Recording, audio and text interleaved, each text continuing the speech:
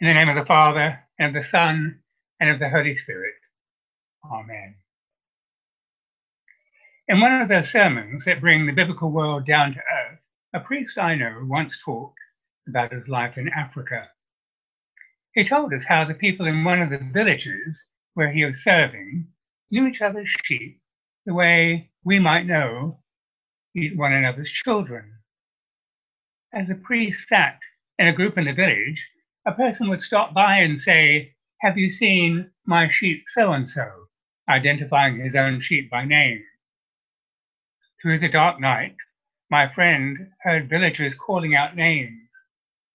"They're calling their sheep," one of the locals told him. "They will all find each other."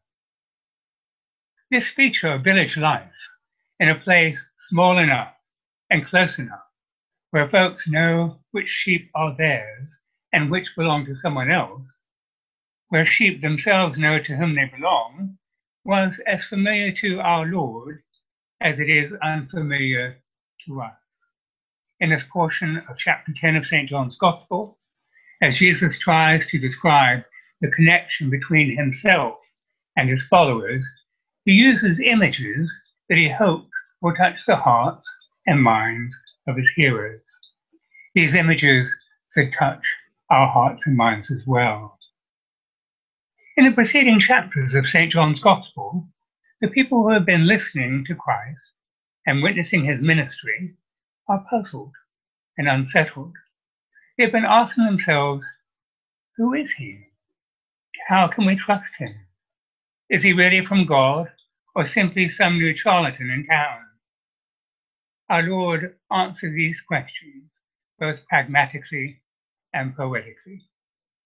Pragmatically, he shows people that he does things that God alone, or one who is blessed by God, can do, and he describes the blessing he brings from God in poetic terms. In the first part of the passage, Jesus identifies himself as a true shepherd.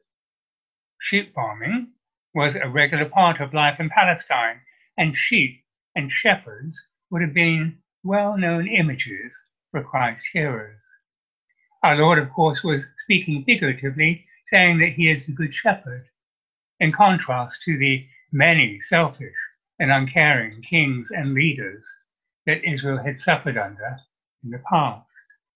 However, in verse 6, the narrator explains to us that Jesus' hearers did not understand his figure of speech, and therefore Christ offers another way to understand his relationship to the people.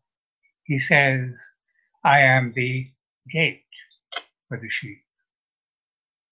In villages and towns in the Middle East, communal sheepfolds existed for the protection of sheep at night.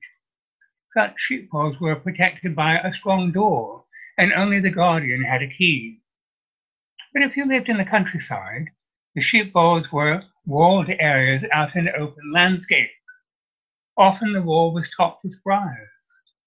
The entrance to the sheepfold was a single opening without a gate or door.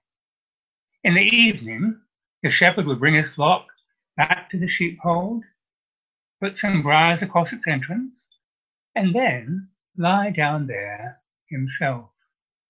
We can now see that the only way into the sheepfold was the shepherd.